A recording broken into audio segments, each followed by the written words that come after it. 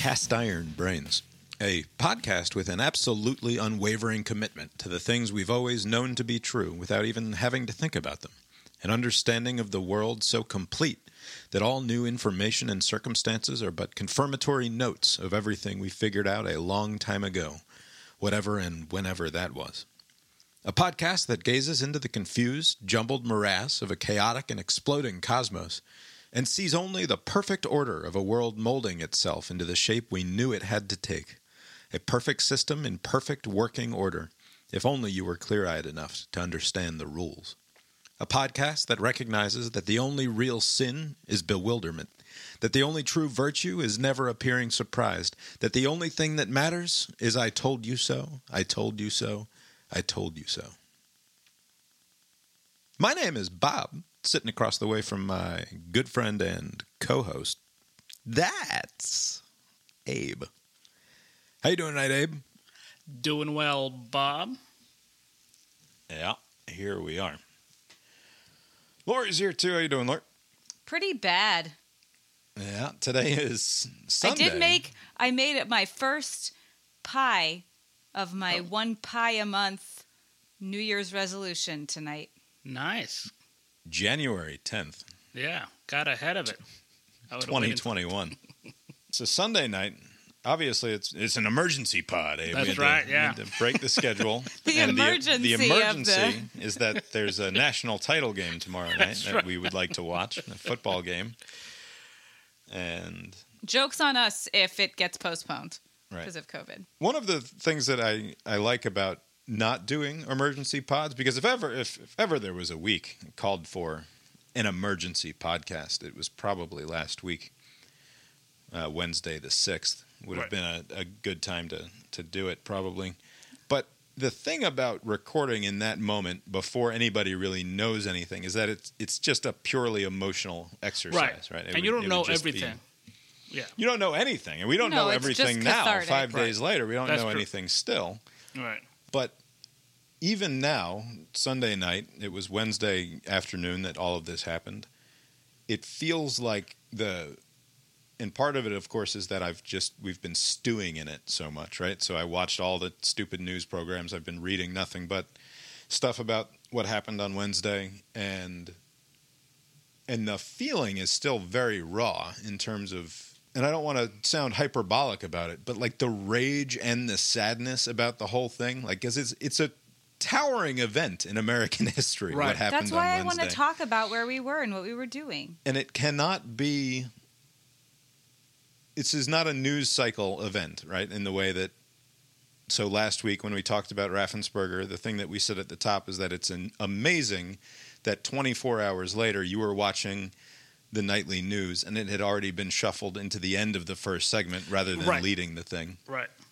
And you can feel the news cycle trying to do that with this event. You can feel these other things like trying to sneak in and overturn the importance of the underlying conversation that needs to be had. And I don't want to say that it's like a willful distraction or something like that. That's not what I'm saying. I'm not saying that people are trying to distract you. It's just the market, right? The way that the whole system is set up is for the next new thing to be more outrageous than the last thing. Right. And that's to keep the churn going. And as we get further away from the event, it will be easier for the next outrageous thing to displace the last outrageous thing that happened on Wednesday. So whether it's people complaining about how this would have been different had it been a bunch of black people storming the steps of the Capitol, or whether it's Trump getting banned from Twitter, or whether it's Parler getting deplatformed off of Amazon Web Services, whether it's Gab being down and sort of inexplicably so. Like all of these things that people who don't want to talk about the thing, and not in some insidious way, but just they don't, like Marco Rubio would rather not have a conversation about what actually happened on Wednesday. He'd much rather talk about what the media reaction is and how the Democrats have failed in their potential response to this or something. Right. I mean, that's the case because it reflects poorly on Rubio to talk about the first story. Yes, but also people don't always want to talk about the big thing. Even if it's the only thing that there is. It's like, all right, let's talk about something else. And then you can't think of anything else to talk about. Right, but I think in this specific case with Rubio and others, it's hard for them to separate their role. I mean, they weren't responsible like Trump I hope it is. was, but like and there's been a lot of clips of Rubio and others in 2015 and 2016 saying this kind of thing could happen, stay away from this Trump guy. And then when he won, they just kind of say, forget it, we'll jump ship, we'll go all in. And now you kind of see the outcome of that. And nobody was more right about Donald Trump than the Republicans in the field against him in 2015 and 2016, especially because of how much of the outrage about Trump in the opening years of his presidency was completely misdirected, right? Yeah. Where the Steele dossier and the whole Russia thing sort of confused everyone and allowed their furor about him to be misdirected. But if you go back and you watch what Ted Cruz and Kellyanne Conway and Lindsey Graham and Marco Rubio and all of the worst of Republican Trump defenders over the last 5 years, you go back and you look at what they were saying at first, and they were absolutely right. Mick Mulvaney, who made the rounds on the Sunday shows today, predicted exactly this, basically, back in 2016, that this guy was a disaster and that we will reap what we sow with Donald Trump. And all these people who have the Conservative Party for years who say things like character is destiny, right? That's sort of their line, that this is that you get what you get out of a person, right? And if they correctly identified what was wrong with Donald Trump in 2015 or 2016, and then they decided that's just our horse now, right? Like he took over the party. That is what it is. I suspect that in private conversations they would say we didn't like the people went the other way. They went with this crazy person and were political opportunists, and we jumped ship too. But like had it been like what they were saying in the run up is probably the more honest outlook, not and what they did afterwards undercuts all of that. So I'm not trying to give them a pass, but they probably thought what they thought was correct back in 2015 and 2016, but because Trump won, they pretended none of that was true, and they're probably hoping that, oh man, if if we somehow make it through his term without any further incident, we can kind of so close. Yeah, it's remarkable how if he just I don't know how many episodes we recorded between the November 7th date, whenever they called it, and now. But you, Bob, have been saying, and a lot of other people have been saying, January 6th is the date of note. So this kind of had been on the calendar for a while, and Trump kept on egging it on and giving the impression that Pence had a role to play, and they literally what's odd with the president is that he led he had a speech in the hours leading up to, and if you believe the reporting, he actually did want to march with the people to the Capitol. Imagine if a sitting president was even more actively involved in what ended up happening. Heard that. Yeah, but the Secret Service and others talked him out of it. They're like that because he literally said, "Yeah, I'm gonna let's go this way," but they told him, "No, are you crazy? What? These people are unhinged. You can't do that." So he didn't. But in his mind, he wanted a big spectacle. I mean, he said, "I'll be there with you." Right. Yeah, that moment at the end of his speech, the Save America rally that takes place on January 6th, where he spends a dozen different times throughout that hour-long speech, he's talking about how we are going to march down to the Capitol. I'm going to be there with you. We are going to go down there, and we're going to fight. Because if you show that you are weak, if you Republicans are going to be weak, you're going to get trampled, and you're going to lose, and you have to take what's yours. Right. You have to show strength. You have to show strength. He said, we are going to do it. I will be with you. And then he walks off that stage. He gets in the presidential limo, and he heads back to the White House to watch it all on television. Right. And I don't know what a more perfect summation of who Donald Trump is that you could script, right? And he's the greatest self-parodist of all time, right. It has been said. But he's also just because he's just always constantly being himself to the fullest extent possible, right? So something like this where it's just such a perfect encapsulation. of the way Donald Trump relates to the people who are his base, which is, I am with you, I'm one of you, I'm going to be there with you. And then he gets in the presidential limo and he's back in the residence watching it on television. Just watching it, just like everybody else was. Do you think that, obviously Trump wanted a spectacle. Do you think he wanted this? Because obviously things have fallen apart. He's at his weakest point now than he has ever been. It doesn't matter what he wanted. I don't think that he's not capable of thinking far enough ahead. He doesn't understand consequences enough to imagine what it was that he wanted. What he wanted was an overwhelming show of force in his name. He wanted a big fucking display. He wanted fireworks. He wanted tanks in the streets, right? No matter what it is. He's been saying since he went to fucking China or wherever and said he was going to ruin 4th of July with like a parade. A big thing. Yeah. Right. Like he just wants the big, bad, terrible thing, and he wants his name to be on it. Right. That's all he's ever wanted. And the fact that this didn't end so much worse is an incredible miracle. Right. It really is. It could have been so much worse. There are photographs of people in the House chamber jumping over railings with like dozens of zip tie handcuffs on their waist. And weapons like in holsters. And there were a number of them, right? And they're working to identify who the hell these people were. They've arrested. There was a gallows built outside with a noose hanging off of it. Right. And it's not just symbols, right?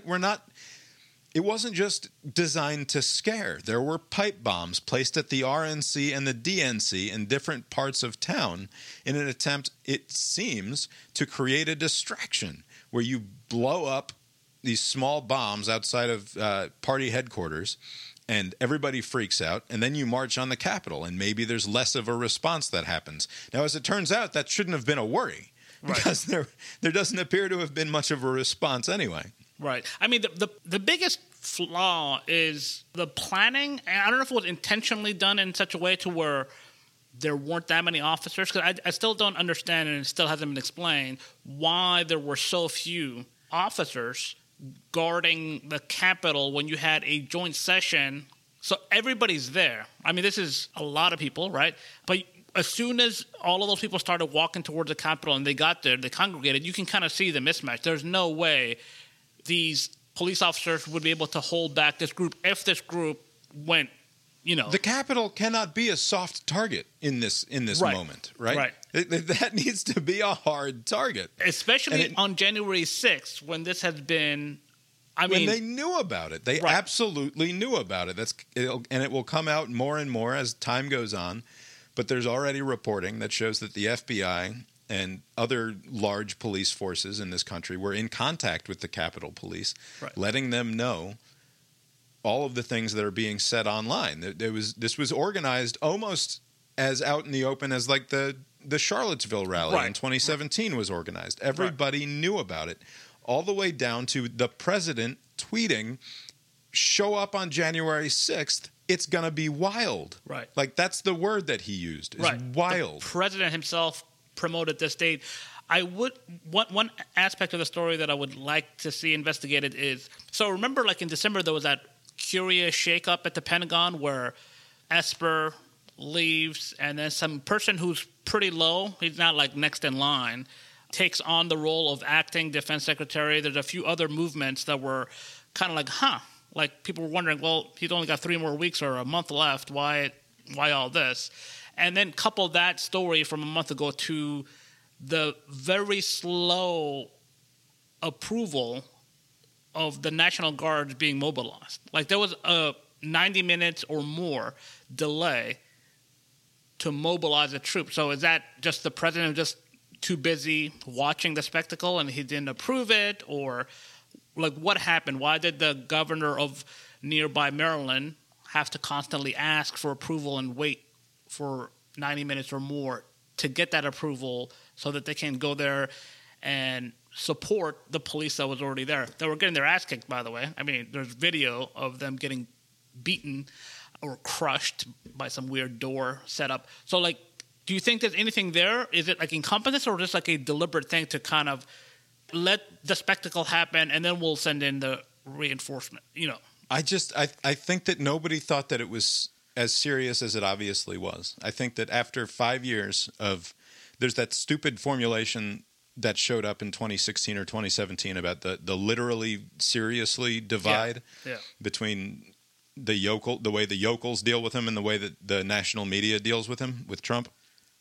And it seems like for so many years, it was clear that his supporters weren't taking him literally, that if you took the things that Donald Trump said literally, then your actions would be far more extreme, right? When he's saying, I'll pay your bail fee if you kick this guy's ass. I'll pay your legal fees if you beat this protester up. And nobody does it, and everybody laughs, and they laugh twice as hard when the media gets their panties in a bunch about the fact that Donald Trump would go so far as to say something like this. But because nothing materialized from it, it's like, oh, well, I guess we shouldn't be taking these people very seriously. He's always said the awful thing. Right. It's just that nobody's ever really acted on it, right? But in this context, okay, so Stop the Steal, a massive voter fraud happened in the states that, the Electoral College vote would have mattered in, coincidentally. What did people want?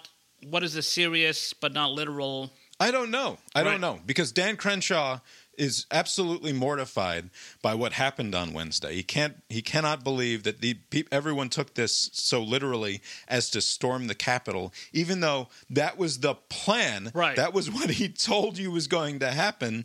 And this is a guy who went so far as to try to, quote unquote, stop the steal by having a stupid action movie trailer where he jumps out of an airplane and beats up a couple of Antifa that he lands on. Right. So which is it, man? So, you can't be on both sides of that. Right. So that's what I'm wondering. Like, do these politicians and people in the media and in the right, do they think, because they're cynical and they think, oh, it's just all just political gamesmanship, and this argument is effective in undercutting the left, and that's all that matters. It's just on that level. They're not seeing it beyond that.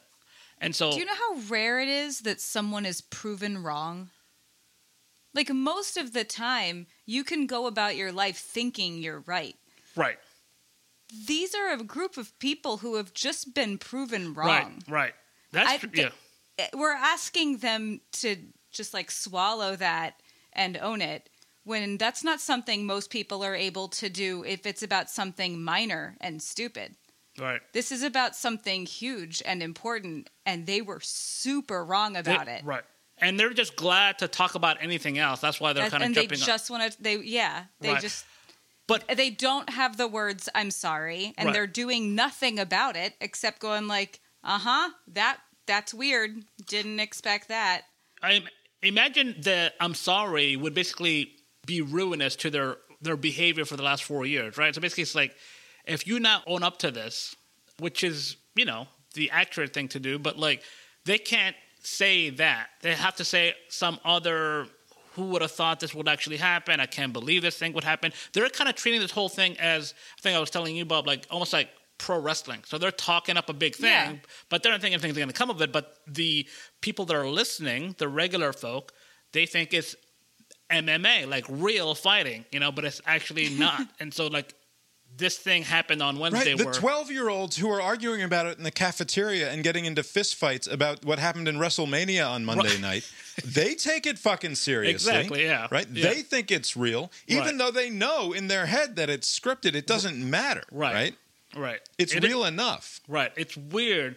And a lot of them, so going back to that mob of people that went to the Capitol, it seems like there were many different groups that were there. So you have this mindless, red hat zombie That's group. what happens when you encourage 30,000 people to show up in a yard somewhere, right?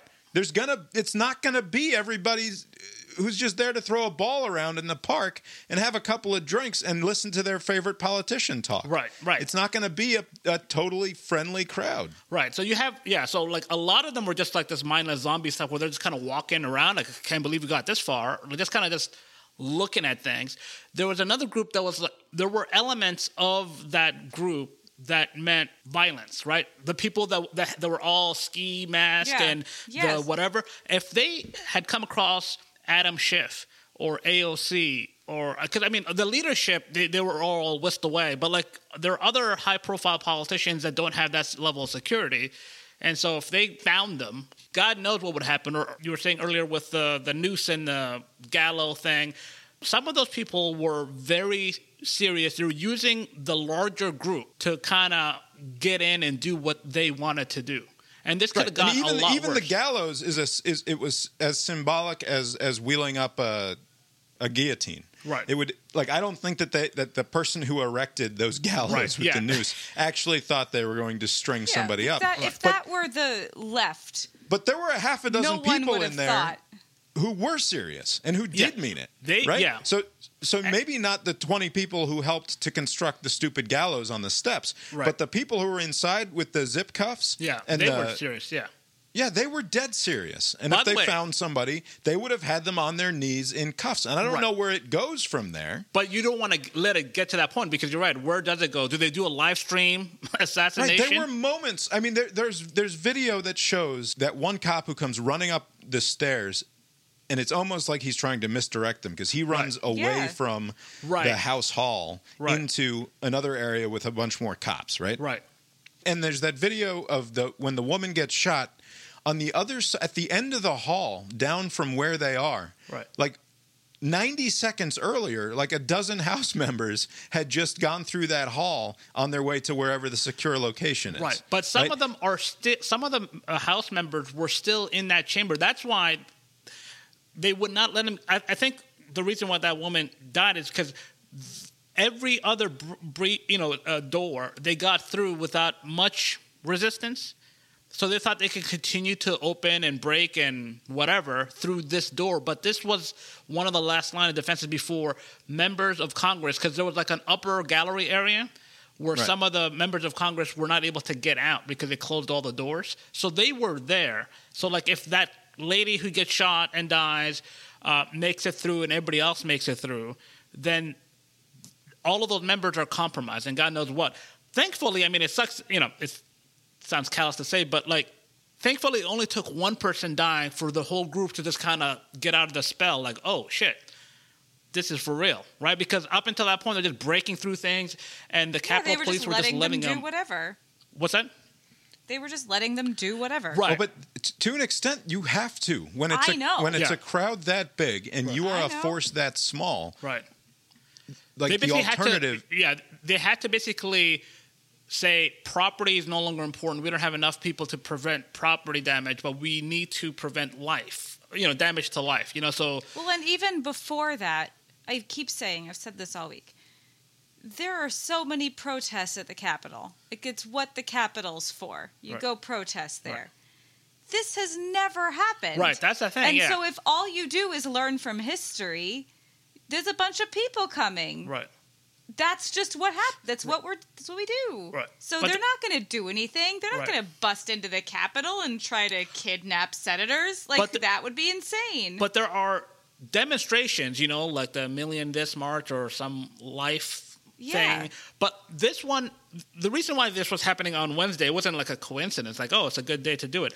There was and if you can sum it up in 2 sentences, you have to, right? And it's Donald Trump, the sitting president of the United States, told a crowd of 30,000 people to march on the Capitol and stop the process that was happening. That's and literally what that process was the certification of the next president by a joint session of Congress. Right. So he sent a mob. Like, if you sum it up in 2 sentences, the president sent a mob to the Capitol to stop a co-equal branch of government from certifying his successor. And you describe that to the founders.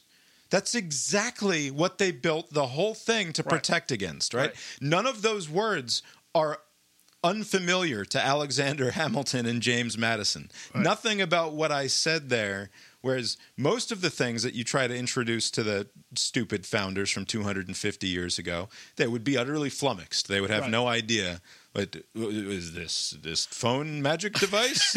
What is this wizardry that has overtaken? Yeah. But this is perfectly in keeping, right? With everything that we know about what the founders were scared of. Right. And that must be recognized by the Republicans now. And now that one guy did. Now is the opportunity. It's been given to you in a way that when I joked about how COVID was Trump's chance to save his presidency and like a coherent response to that, which of course is impossible because it's Trump. So it's a stupid counterfactual. But Trump was gifted the COVID crisis at the end of his presidency where he could have easily sailed to re-election if he had properly handled it. Right. Or even handled it poorly, but better than he did. And in the same way, the Republicans are being given a perfect gift right here at the end of the Trump presidency. He is served on a silver platter himself. All they have to do is cut the line and be done with him. Right. And they can absolve themselves of most of what's happened in the last 4 years. And yet a really significant portion of them are refusing to do so. Not only that, I mean, the events transpire Wednesday. It disrupts the proceedings, right? And by the way, anyone that was giving the speech, you know, Don Jr., Rudy Giuliani, all of them, there is not any argument they can make that would absolve them of their culpability, because what other purpose is there for these people to be marching at the Capitol other than to disrupt in some way the process, right? There is no argument. But all of this happens, chaos, just absolute chaos. The joint session of Congress resumes, and after all that happened, you still had over 100 and some odd people in the House. 2/3 of the Republican House caucus. Right. So this is not like, oh, we didn't know it would get this far. So this wasn't a vote that happened before, and then now this is the after. In the immediate after, when you're like, holy shit, I can't believe this actually happened, they still went ahead. I mean, there were a few senators that backed off, like Loeffler and others, but like Hawley, Cruz, they all objected. They streamlined it a bit to kind of say, okay, well, let's just object 3 of the 6 states or something like that. But they still went ahead with the sham argument that this was a fraudulent election, right? So I suspect that nothing, I was asking you, like, will the fever break now? And you said no almost immediately. And I think you're right, because if in the immediate aftermath you still have this level of let's continue to pretend that what the president was saying has some validity, when they bring this up to an impeachment vote, that same group will vote against impeachment, right? Because they're thinking ahead. The voters at Trump courts, they will still be there after this, after the dust settles. So we're going to play to them so we can survive any sort of primary challenge in 22 and so on. So I think not much has changed. If they want to be a viable political party, they have to do this, and they have to do it now. Are you sure? Are you sure that this isn't just the direction the Republican Party's decided to go? Well, I think now we will have a civil war. We're going to find out. Right, but I don't think that it's very clear that Republicans need to disavow this. I think the ones who see it as advantageous might be right. But I think you will have a split within the Republican Party, and they'll have to... But that's what I'm saying. The split will be sizable, right? Mitch McConnell gave the speech of a career after all of this happened, right? And to be clear, fuck Mitch McConnell, right? Long-standing position of the Cast Iron Brains podcast and the larger Brain Iron multinational media empire. But he gave the right speech in the moment, right? And you have to credit him for that. Mitt Romney gave a terrific speech in the moment. Ben Sass, a huge dork, gave a pretty good speech in the moment. But at least it was critical of the right people. And direct. It was critical. Like, they weren't kind of beating around. Many mistakes were made. There's on both sides. Like, a lot of them were very direct to say the president took part in this, and even... and you, my fellow Republican senators, helped push this big lie, right? You helped generate the nonsense, the fake gravitational field around this entire thing. A lie that resulted in what we saw in... Like, it can't be overstated how insane it is. In the Capitol building, right? That they were almost kidnapped and possibly executed, senators and representatives of Congress. Right, and I know people will say, "Oh, you're being hyperbolic." You could not rule that out, right? maybe nothing would have happened. Maybe they would have just taken some pictures. But you could not rule out that at least some of those people who are into these random right-wing groups. Especially when you get the psychology of, like, the mob mentality. Right. Like, people do crazy things. Right. That's why I sent you guys that article.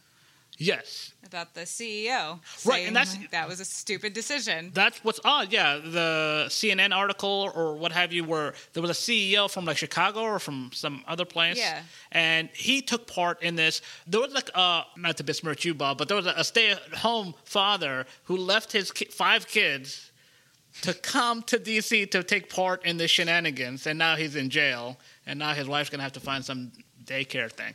But the varied backgrounds of like people from everywhere. People are getting arrested in Tennessee, and the people that were trampled on. One of them was from Kennesaw or Athens, Georgia. Like they're from everywhere, but there were among those people who would have killed.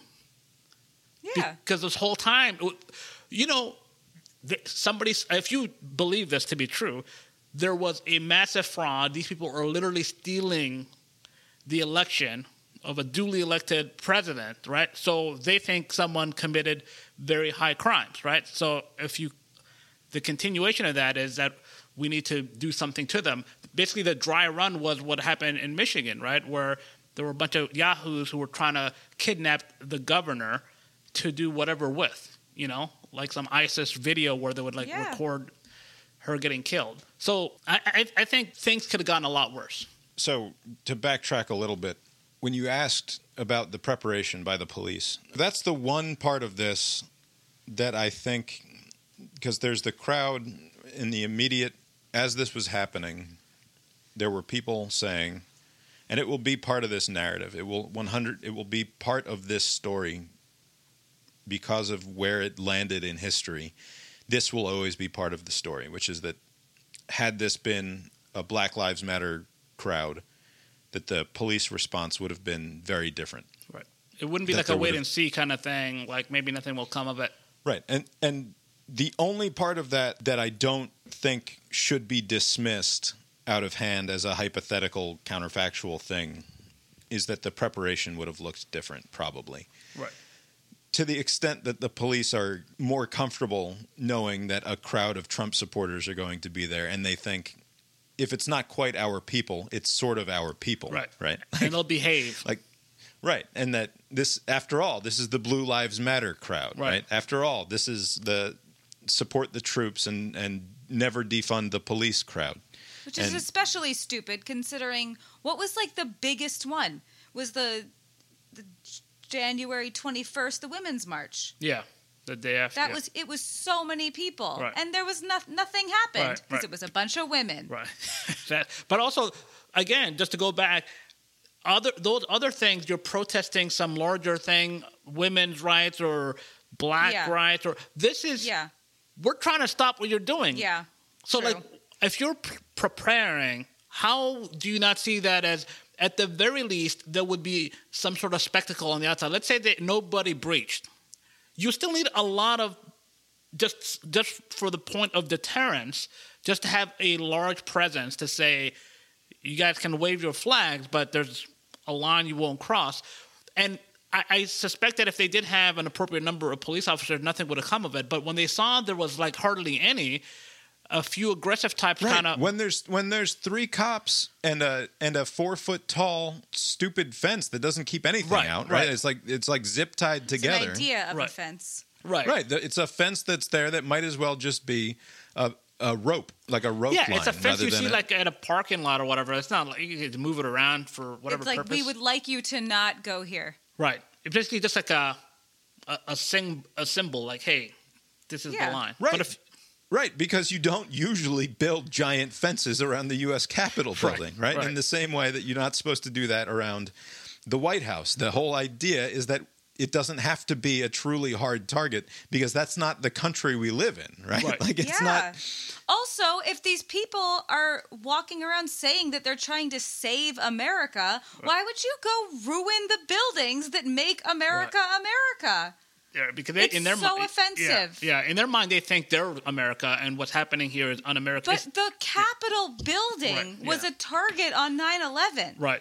Like those particular, like those are the people that whined about Confederate statues. Right, but they weren't there to destroy the building. That's the thing. But it doesn't make it. It's still surprising to me that they would vandalize the building. Also, they did. You know, you could say, okay, the windows and the doors were destroyed for the purpose of getting in, but what were they doing in all of these offices and like in the hallway? Like, you don't need to break that, but they were destroying everything that they could find just because they could. But going back, I'm going to stress this one more time, and I'll leave it alone. But the whole point of a large force is not to use it, right? Just like our military budget is so large that no one will want to go to war with us in a conventional sense, right? So you sometimes have so many police officers so that you won't have to ever use it. But if you have like 6 guys, something bad's going to happen. And that's what happened here. We're like, oh shit, no one is here. No one's guarding the store. And within like 30 minutes, they were like inside. Right. A much larger presence, there would not have been 5 deaths. Right.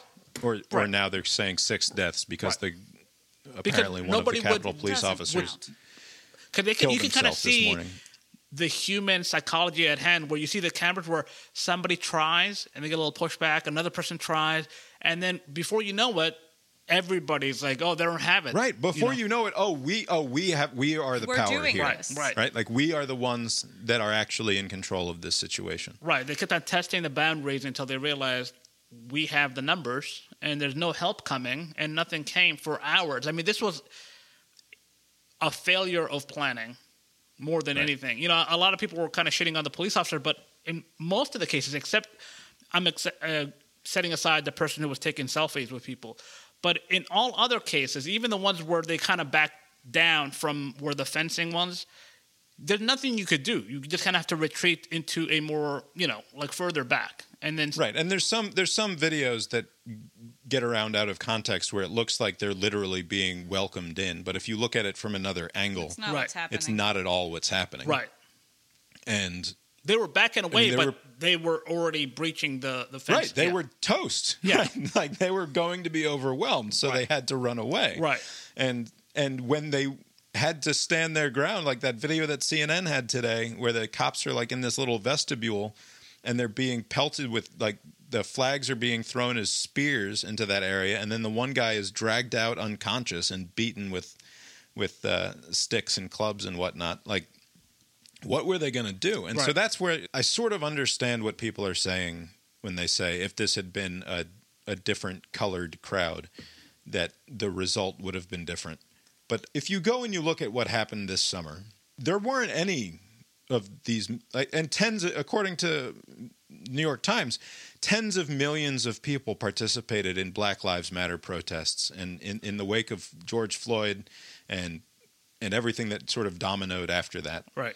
Tens of millions of people in this country allegedly participated in these sorts of protests. And city blocks burned, right? Like real violence, real property destruction happened, right? In Seattle or Portland, or the CHOP, the that zone. The Chaz, the autonomous zone thing that these people took over for a week or 2 weeks or whatever it was. Like 2 people were shot in there, not by cops, but because it was an anarchic situation. Right. And then like things happen. Shit happens when you put a bunch of people who want to have an autonomous zone inside of a city. Right. Shit goes sideways. But it wasn't because the cops came in and shot a bunch of people up. Right? For all of the horror that was watching the state do violence to protesters over the summer, none of those events ended with a body count of 5. Right? None of those events ended with a body count higher than what the initial thing was protesting, right? Which is, say, George Floyd. Well, I mean, there have been some occasions where that, like the Kenosha, the person did not die; they were paralyzed, but 2 people died. So, like, but that's the Kenosha. Who did that? When you deploy the force, it's not like the cops in Kenosha were mowing down protesters. It looks terrible. It's a horrifying scene to see. But the point of that is that it's a horrifying scene. The plan was for us to be horrified by the scene in the same way that it's a form of terrorism what these people did, right? Because the goal isn't necessarily to actually it's to inspire fear. The goal of the so-called political action there is to inspire fear to achieve, so that your enemies will allow you to achieve your political ends, right? That's what they were doing on the Capitol this week, and it's not that far afield from what was happening in cities across America this summer. And for what it's worth, it's not like those events ended in the police spraying the crowd with bullets. And not to deny that there wasn't violence done, that it wasn't a horrifying thing to look at, to watch rubber bullets sprayed into a crowd and to watch people dispersed for no reason from Lafayette Square so that President Trump could walk across and have a photo op, right? But Bill Barr didn't order the shooting of the protest. Like he didn't say clear this with all lethal means necessary. Right, but so my question is, like, how much blood needed to be spilled in this event on Wednesday to justify what reads to me as a sort of bloodlust? Is that your read on? Because I thought the criticism was more, and maybe, hopefully, I'm not wrong on this. Like, you think people wanted like some sort of like violent reaction from the cops? I thought it was basically your threat assessment was so off that you were ill prepared to plan for something that was known for weeks and months in advance. Had this been a different context, you would not have been ill prepared. It's because a your no-win threat assessment would have situation. been, these people are dangerous. That is the most generous way of framing what I'm talking about. Right, but I can't imagine It anyone is wants what you're people saying. But kill the them thing is, like you killed black it's people. a no-win because people I don't saw want... people online saying that they wanted them shot, right? So and yes, it's just online. And yes, we shouldn't look at Twitter or Facebook and find the worst comments and say that is somehow representative, right? Right. But yeah, I don't think that most of the commentary that I saw was about, if this had been black people, you would have been far better prepared and less blood would have spilled, right? Because that's what the end result would have been, is that a far beefier police presence likely results in actually less blood being spilled, not more. That is not the way that the criticism is being leveled. It's talking about how there would have been a lot more blood spilled if these had been black people. The other thing, though, is that the police protests, whatever, the Black Lives Matter, they're ultimately against violence. Right. They're protesting violence. To bring the full army, I know it's not the army, but to bring the whole gang for people who, what they're saying is that they don't want violence, is a little ridiculous when you... Then on the other side, you have people who are not protesting except that violence. it's the same thing, where if you get a crowd big enough with enough reactionary elements in any sizable crowd, they're going to be assholes. Of course, I know. Right? And that's how whole cities burn. But why? But if that's the case, then that should have been true of this crowd more, but also equally. And for some reason, they didn't act like that. And there's no way to win, because I don't think that any actual reasonable person would have wanted more people to die and get hurt. Right. They just want to not have had it happen. Right. And also, again, with this, I still think this is a unique story. It's kind of hard to compare it to the protests about all of the shootings and any other protest, because in Michigan, there was an attempt to do something like this. I'm sure the FBI had some chatter online about how they were going to do this. So this was a very unique threat. It wasn't just like, well, maybe they'll just wave their flags and get some Chick-fil-A and go home. Maybe they will listen to us, is not what they were saying. Right. So it's like they had evidence that something like this could happen. Let's make sure it does not by beefing up law enforcement presence. And none of that happened. It's absolutely a failure of law enforcement preparation. There's no doubt about that. And as bad as that is, the failure, I just hope that it doesn't become anything more where there was deliberateness. Like there wasn't anything to let's see the spectacle happen. Well, like 9/11, like where they deliberately like an inside kind of thing, didn't call the police. Yeah. But also there was just to go back to what you're saying, Lori, about the CEO, about how they have different people. There are certain police areas across the country, law enforcement agencies that are looking into some of their own cops who went there not to defend the cops, but to participate in this. Which, sure. if it was just for the speech, then, it's their right. I would love to know, and I know that it's knowable, but I don't think I'll ever know it, how many individuals were at Charlottesville 4 years ago and also there. Like the percentage of the people who were here that also went there. It's unknowable to me. I bet you the militants. It's a small number because there weren't that many people here. Right. But like, how many of the people here were also there? Right. I'm sure of and the they'll militant never tell types. me because it's not a priority. Right. And also, I mean, again, it's kind of hard to. I'm sure the arrest numbers will go up, but considering the seriousness of what happened, the number of arrests compared to the evidence available to show that you were there and you were participating in this crime is remarkable. Like you would think, I mean, with no masks on. Like just wear a mask, right? But I guess no one will know who you are, right? I think because they were so outnumbered on Wednesday, I can kind of see how let's just protect life now, and we'll circle back to arresting the people later.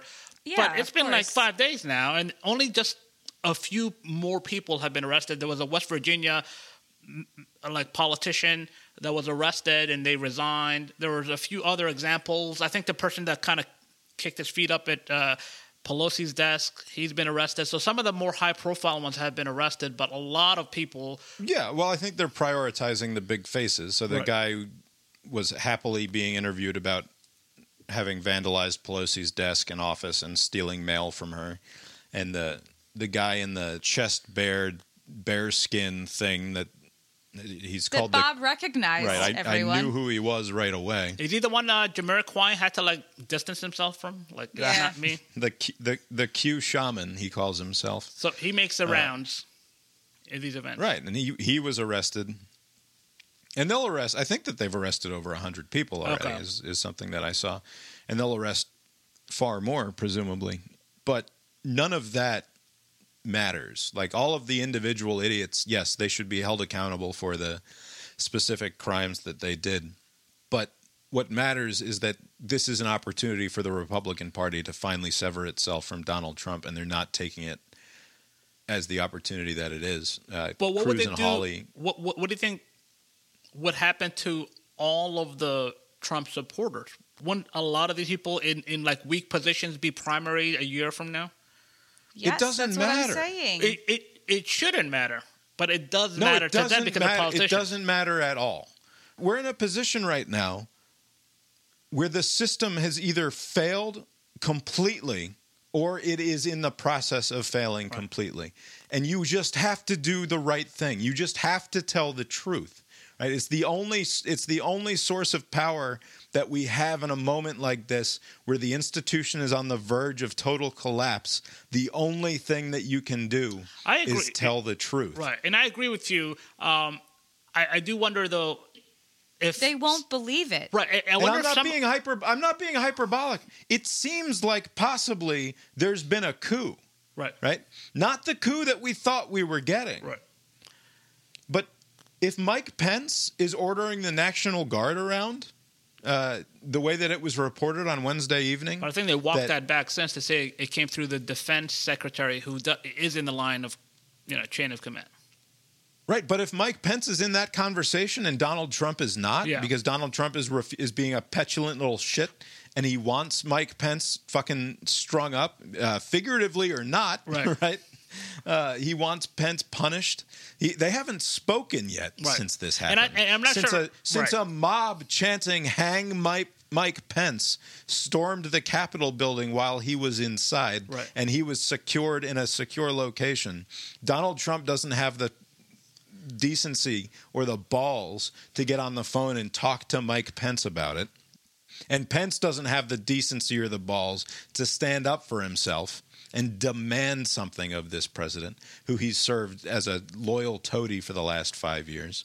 Do you think that Trump, I know Trump does not appreciate the seriousness, but some of these politicians themselves do not appreciate how dangerous this situation is for the system that we have, right? Because that would be the only way I can. Because I don't care how politically minded you are, how selfish you are, if you took in what happened on Wednesday as being a danger, and you're like, still, just so it won't be primary next year, I'm going to do what I'm going to do to protect myself, even knowing that the system may collapse in the near future. They hate the system. They want the system to collapse. I know that some of the people do. I can't imagine the politicians just wants to be popular on Instagram.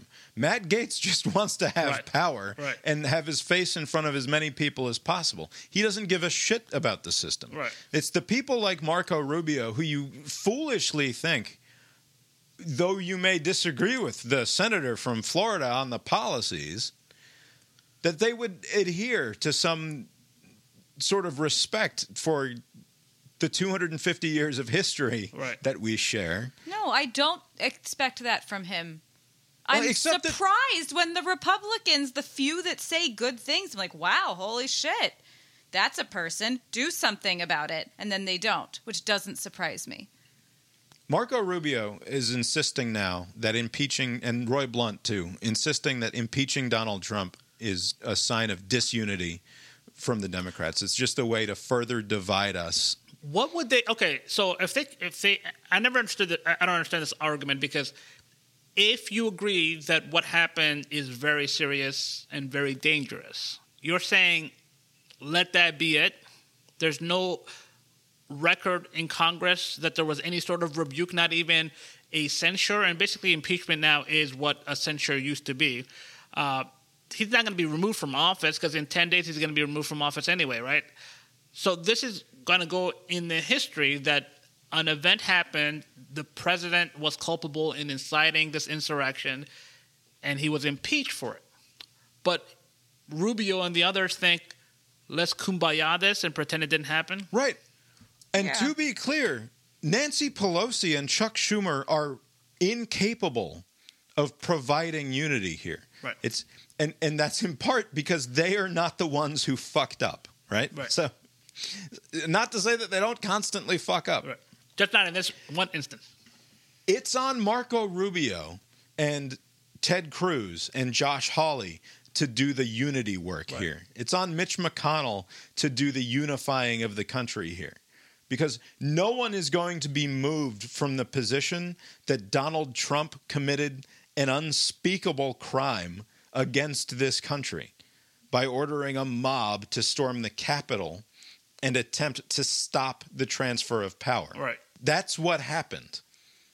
What you need to do is convince all of his allies to be united in condemning that action. Right. And you must do it in the most forceful way possible. It is on you, Marco Rubio, to do the unifying here. It is not on Nancy Pelosi to let this one slide so that we can move together as a nation into the Biden presidency. The most important thing is that they can't let him be president again. That's all that should matter. Everyone should be working together to make sure that, I know 10 days we're done, but after that, that this can't ever happen again. Right. Also, divisive how? Like, you would think if they came up with a very narrow article of impeachment about inciting an insurrection, how is that divisive? Like, who's on the other side of this argument that the president did not? I can kind of see the Ukraine situation being divisive. Well, because he goes on Fox and he tells Maria Bartiromo that he's somehow being shamed by being asked to impeach this, by being asked to remove this president. It is somehow him being shamed by the media and by Democrats for the sin of having supported Donald Trump for the last 4 years, when that's not what it is. And if you somehow turn this into a victimization of Marco Rubio when you ask him to hold accountable the man that he helped put in power and keep in power for the last 4 years, the level of constant self-victimization that goes on in the Republican mind is, you cannot hope to quantify it because it's just constant. That seems to be the winning argument. I suspect that a lot of this, oh my God, it's going to be divisive thing, they just don't want to go on record. I mean, I don't know what Rubio's got to worry about. They're not going to do anything with it in the Senate. They're just going to sit on it. But in the House, a lot of people don't want to vote one way or the other just so they can maintain their plausible deniability because, they're going to get it on either way. Like if they vote to impeach, they're going to get a primary. If they vote to say this is totally fine, what happened, this catastrophic event is totally fine, that's also not a sustainable position. So they're trying to get them to stop from what they're going to do anyways because they don't want to go on record. I mean, not the 140 or so, the 2/3 of them that already voted to object to the Biden win, but the others, they just don't want to go on the record, and I suspect that's what they're worried about more than anything else. But he must be removed. There must be some way to hold accountable this thing that happened, right? Right. And I suspect that the 25th Amendment is not going to be invoked, although curiously, Pence, through sources, is saying that he hasn't ruled it out. Maybe he's just saying that just so Trump. He's just saying that because you don't ever rule out a constitutional option. Also, that's just plausible deniability. Right. That's nothing. Right. It's nothing, but it's also the fact that it's being communicated is just to say that. It's just to suggest that there's somebody still at the wheel. That's all that's doing. That's saying. You don't think there's any messaging to Trump to say just you're not out of the woods, just ride out the last 10 days and get out of here? That's the thing. What I don't understand is why Mitch McConnell and Mike Pence aren't saying, look, Mr. President, either you resign and go away, or we will impeach you and remove you. And you will be like, I guess because they're fucking cowards, as always. Also, what's surprising about that? Right. Also, there is absolutely, positively no scenario where Trump resigns. No scenario. So they can make the big argument like, hey, you're in the shit now, Mr. President. You're weak. We're going to pounce when we have the strength here. These are your choices. You get forcibly removed or you resign. It would do great damage to his bullshit image of his base that he just resign. Because, I mean, you can't spin that into any sort of strength thing. He never would. He would never do that. He would rather that they – actually, it may be beneficial, with the tech news, how he's been kicked out. It may – help his goofy little argument to say, look what the deep state is, not only the internet censorship, but they all colluded to kick me out of the White House. And not because, they could have just let the clock run out, but they did it just to show he can spend it in some sort of to show their strength. And then he could kind of spin that into something else. So I think the most likely scenario is just the clock will run out, he will be impeached, and they'll sit on it, and they won't move it anywhere in the Senate, because by then he'll be gone. So that he will not pay a price for this. Right. I mean, just other than just the historical record that he'll be the first ever to be impeached twice, I mean, he's got a lot of negatives, but his base will still be there. And whatever's left of the Republican Party, and I don't know who's the leader now that the president is going to be going, because McConnell signaled which side he's on, and all the other yahoos on the other side. So, you just have two different leaders. You have Josh Hawley raising a fist to the gathered crowd. Right. You have Ted Cruz signaling that he's still with them by continuing to vote to object to the certification of results. Right. So, you have that wing, and then you have the McConnell wing. Right. Then you have Mitt Romney. You have Ben Sasse. Right. Toomey. Lindsey Graham, who's being yelled at as he strolls through the airport, saying that the crowd is chanting at him that his life is over. This is the rest of your life, Lindsey. Right. By the way, there needs to be one of the first things they need to do in the Biden administration is to make certain changes to protection and security. So, the president gets lifetime security. I believe the vice president only gets it for 6 months, and it can be extended.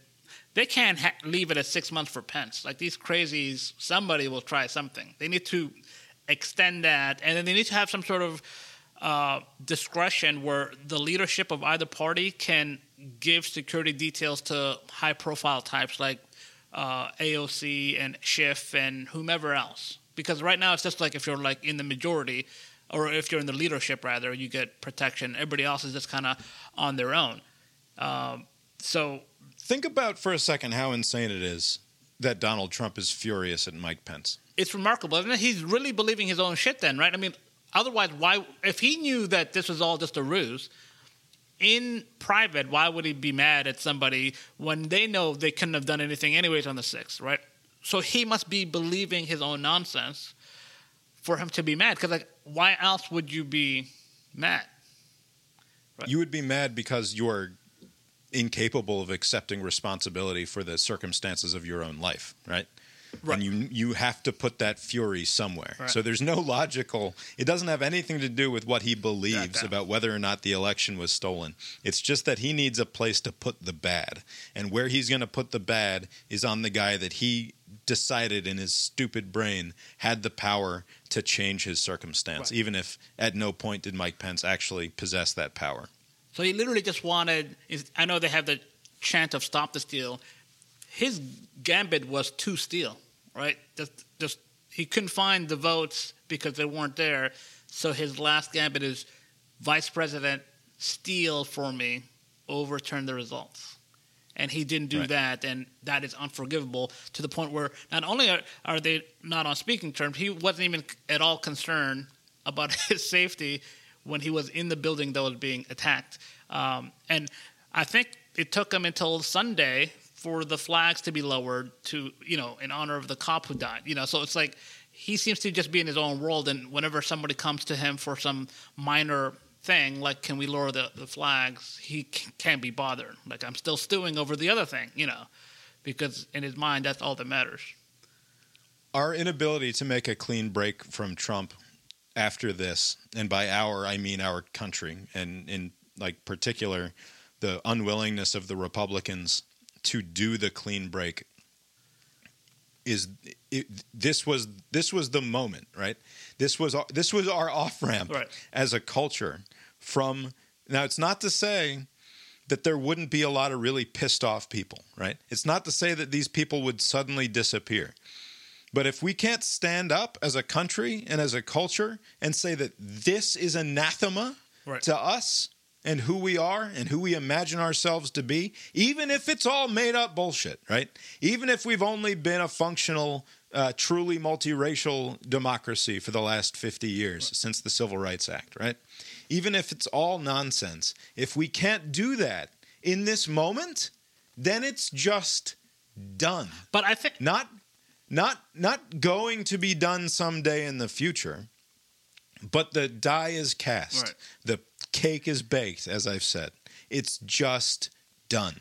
I said, if you were to set aside the Republicans that haven't changed their positions, all other entities have. Like, I mean, the tech companies have responded. There's been a lot of, there's been some overreach. I think the Trump property is hosting a PGA tournament. So it seems like the strategy for everyone not a Republican seems to just be to shun Trump. Like, he is like an outcast. Because they're treating him almost as an outcast. But you need the Republicans to do it. Right. You need them to be part of this process. He must be purged. Right. And if congressional establishment Republicans are unwilling to participate in that purge, are unwilling to say, this was a mistake, they can even stand up and say that we think the media was nuts and got it wrong, and that the Democrats were on a witch hunt for the last 5 years because they didn't like what happened in 2016, and they're just butthurt about their girl Hillary getting her ass kicked. Right. But this is different. You frame it however you want. Right. For one day in 2021, you have to stand up and say, this is unacceptable. Right. That Donald Trump went too far, and it's not our fault. Right? They don't have to take ownership of it. I'm not demanding that they strip off their clothes and rend their garments and smack themselves over the back with a whip and atone for their sins. They need to participate in the purge, though. Right. They need to be the authors of the purge, of eliminating Donald Trump from their side. I think it's on them. Right. And I think that would be the best thing to happen, but they probably, at least some of them, are not going to do that because they think that it means that they were culpable because they were egging this whole thing on in different, degree. It wasn't to the same degree, but like they were kind of playing just this up too. Just like our 7-8-year-old son, he thinks that by apologizing, it means that he did it on purpose, which is not what apologizing means. It just means you're fucking sorry. Right, that's it, yeah. Yeah. You did something bad. Right. Whether it was on purpose or not doesn't matter. Right. Yeah. They won't do it because they're assholes. Yeah. And again, I go back to they cared only about their political career, and especially in the House, every 2 years. So we're already in 21. So next year, if they say, yes, this is impeachable, the president went beyond whatever, some yahoo's going to primary them, and they should just say fine, that I'm willing to take that risk and lose and become a lobbyist or whatever the hell they do after this. But it's going to happen anyway. This is the point I was trying to make last week. You will be primaried anyway. There will be a Marjorie Taylor Greene around the corner coming for you next. Because unless you complete the purge, right? Unless you say that we simply won't stand for this nonsense, then they will continue to come for you because you will never be pure enough because there will always be someone who's willing to be more reactionary than you are willing to be, Ted Cruz and Josh Hawley. Right. There will always be some, and when Marjorie Taylor Greene tries to primary Brian Kemp next year for the Georgia governorship race, I don't know that she'll I don't know that she'll succeed, but she got 75% of the vote in her congressional race, right? Because she's in a part of the country where she can just probably get reelected essentially forever. Right. But she will, the lunatic fringe so-called element is only going to rise higher and higher in stature and power in the party in the years to come. Do you think so? Because without Trump being at the helm, I'm not sure. Because basically all of this, the last 2 months about stop the steal and whatever, has just been him. If he just said, bummer, I lost, none of this would have happened. No one else no, Mr. President, you're wrong. There was a fraud. The only reason why they're saying this is because he said it. And then they made this weird reality.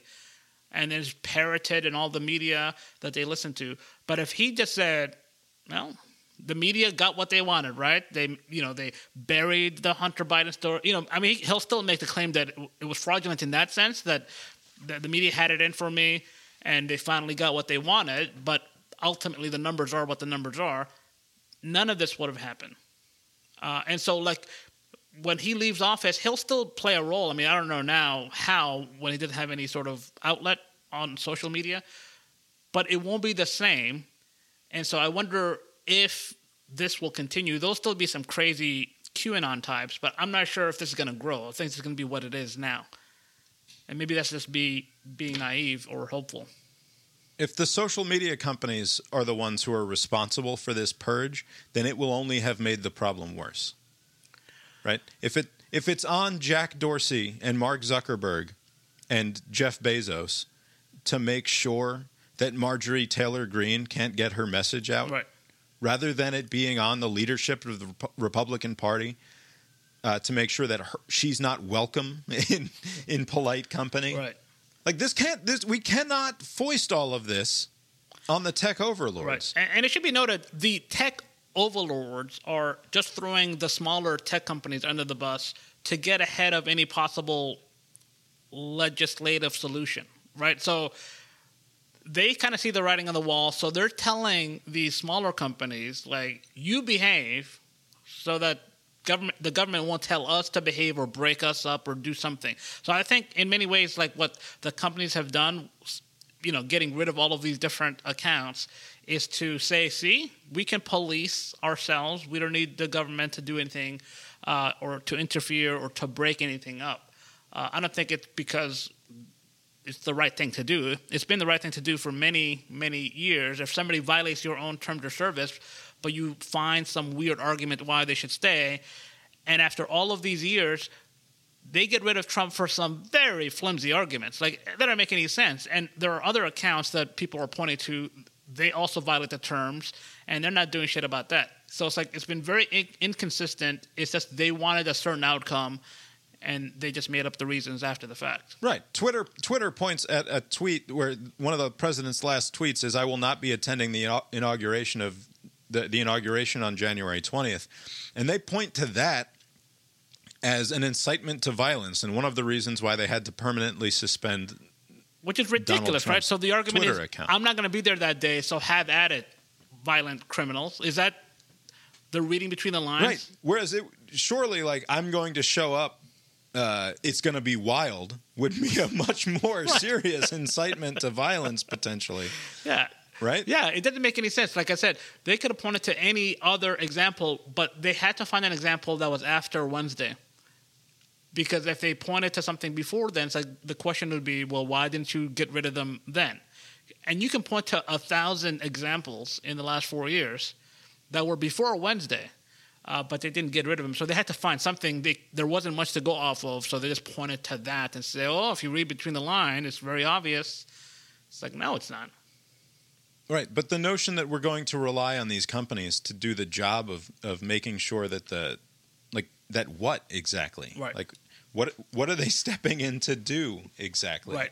And also, all of these companies, they're being treated as if they're the same, but they're not. Twitter is one social media company, a very popular one, but they don't really control other things. And so if they get rid of somebody, you can take your crazy post elsewhere, right?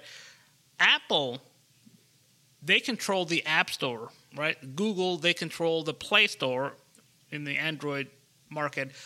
Amazon, the Amazon Web Services, we've spoken about the public square before. My position is that the internet is the public square, and then the companies, specific companies, are basically like private companies that have some prime real estate around the public square. So it's still a private company, but they're basically positioned to where they have a lot of influence over the public square. Right, unless there are three companies that own the infrastructure that undergirds the actual public square. Right, so Twitter is just one real estate property on the public square. Apple, if the public square, so just if you'll humor me, if the public square is basically like an island, Apple and Amazon and Google, they control the bridge or the ferry that people use to navigate to and from. So they can't just do whatever they want. Apple, if they get rid of you from the App Store, there is no other path to reach any iPhone user. Google, at least you have some third-party apps, but they're not as popular, but at least you have a path in. What Apple did, which is come up with a bullshit 24-hour thing, clean your stuff up, and when they did something, they said that's not enough, and they kicked them out. I think they just did that for legal reasons to say we gave them an opportunity. But right, we're talking about the app. We're talking about the app Parler, which is an alternative microblogging site. It needs to be said that it's spelled Parler, which is a stupid way to spell it. I think it's like a double pun. I think is the idea there that they're going. They want it to be. They want it to be the French French word for talking, because they want that connotation, but they also want the connotation of like a cigar cloakroom or whatever, where it's like a parlor where everybody can gather to talk. I think that's the joke that they're making. That's what they're getting at. But it's not. It's whatever. It just needs to be said, because when you just say it, it sounds like you're saying a word, parlor, but you're not. You're saying Parler. At least they didn't spell it Parlyr, which is like, with all of these other stupid, or they didn't eliminate three vowels unnecessarily. Right. But so now this Parler is not available at all unless you already have it, and you're not going to get any of the updates because it's no longer going to update. So Apple cannot do that unless they allow third-party an app store that people can use. So they need to provide either another way to the public square, right? Because all of the iPhone users, they won't have an opportunity to. Right, except Apple will say that if you want to be part of our community, if you want to access the internet by using one of our devices, then you yourself as a consumer will have certain standards, and that's part of being an Apple person, right? Right, but the App Store, you have a monopoly on the App Store, right? Right, but what Tim Cook will say to that is in the same way that we value privacy, right? Apple is known; they've made a great big deal out of saying that we're never going to give a backdoor into our system. Everything is going to be encrypted, and you can rest assured that anything that you do on an Apple phone will not get into the wrong hands, because we don't even know what the hell's going on your Apple phone, so we can't tell anybody about it. Right. That's a marketing decision that they've made, right. And to whatever extent it's true, who actually knows? But in the same way, they will make the same argument about this, which is that this is our sandbox. And yes, we often lower the drawbridge out to the public square in the form of these apps, but not if those apps aren't going to regulate in certain ways, and we're going to make that decision. Right. So then what if they say, okay, since you're so big on these apps need to regulate their own, anything that's on your platform, you have to, like, going back to the Section 230, I mean, they're not in a very strong position, these companies, because the same argument that they're making about the smaller tech companies can be made about them. Maybe not so much Apple, but like Google and some of the other companies, like Facebook. Are you responsible for what's said there? You know, from a government point of view, like, could you be held responsible or liable for any sort of hate speech? You're going to say no. And there's no adequate way for us to, we're trying, but there's no adequate way to stop everything. I mean, Parler could have made that same argument to Apple, but it didn't work. But with Apple, wasn't there a monopoly case like 20 years ago with Microsoft, where Internet Explorer was the only path into the Internet, and say that part of the company you have a monopoly on, so you can't make that decision. So whatever value judgments you want to make, it's not your decision to make. The people can decide for themselves what app they want to choose. So if the only app store that exists on the Apple ecosystem, if you're denying people, then you have to allow third-party apps like Google does, because otherwise it just doesn't work. You cannot have it both ways. You can't just say our way is the only way, and you're going to follow whatever rules we come up with. I think what you're getting at is that they effectively become a publisher, right, who would be liable in the same ways that news companies are liable. Right. And I think, like I said, the best path forward for these companies is to have a third-party app. Most people are not going to use it, but you can point to it and say, Parler, you're not out of the woods, because Parler has no way in with the iOS environment ecosystem. The only path is through Google's third-party apps, which hardly anyone uses, but at least, there's a path. And they can point to that and say they have the same opportunity to sell or have their app on the third-party app, something like that. But like I said, there needs to be a distinction made between the Facebooks, and Facebook probably should just be broken up anyways, because they're throwing their weight around through Facebook with the WhatsApp. They're saying that you have to agree to whatever terms to where some of your data can be used cross-platform because they own all these different companies. So things like that need to change. But Twitter on its own, do whatever you want. I don't think Twitter on its own can do whatever it wants in that way. I think that Twitter is, in fact, more public square than you are suggesting that it is. I don't necessarily agree with what has become the accepted understanding of the First Amendment, which is that if you are a company, that you can automatically decide who gets in the door, essentially, right? Because it's not the case that I can open up a storefront and discriminate at my own discretion according to a terms of service that is 47 pages long that nobody ever reads who comes and goes from my business, right? Right. But it's not without consequence, those actions. What I'm saying is Twitter is exposed to consequence. They're a big company. So, yes, I agree that it's harder for them to collapse than some smaller company would. But it is not without consequence. So the choice is let the consequence come from the user versus – because the only other thing that we could do is some sort of government intervention, right? And so that can be the path forward with Twitter. With the other companies, yes. Yeah. And I don't even like that we ended up talking about the Parler stuff and the Twitter stuff because I think that it is so entirely beside the point. Right. I think that it's the same as Marco Rubio and Roy Blunt complaining about the way the media has treated Donald Trump over the last 4 or 5 years. You can leave it out of the episode. It's a molehill next to a mountain that was the events of Wednesday and what followed. And it's just so clear to me that we have been gifted this incredible opportunity to finally purge ourselves of Donald Trump as a culture, and we are failing to take advantage of it. Why do you don't say we? It's them.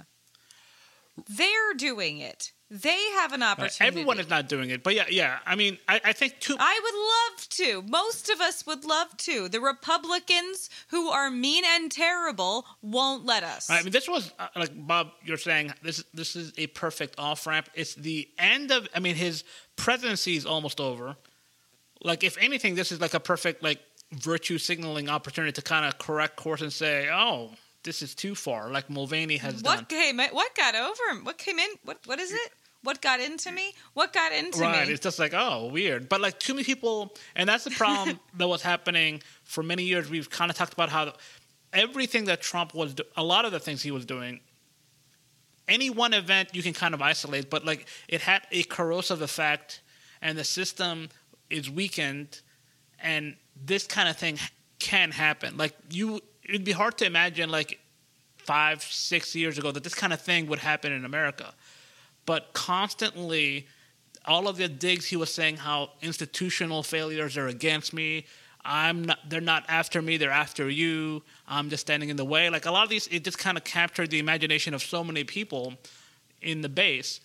But when the politicians see an opportunity this bullshit works, people love this, they eat it up. Even, when the 2 Senate races were going on in Georgia, a lot of the times people, when they showed up to those events, they weren't there for Loeffler and Perdue. Anytime they would have a Q&A situation, they would always bring up, what are you doing to help the president from the the steal thing? Their minds are totally captured by Trump's worldview.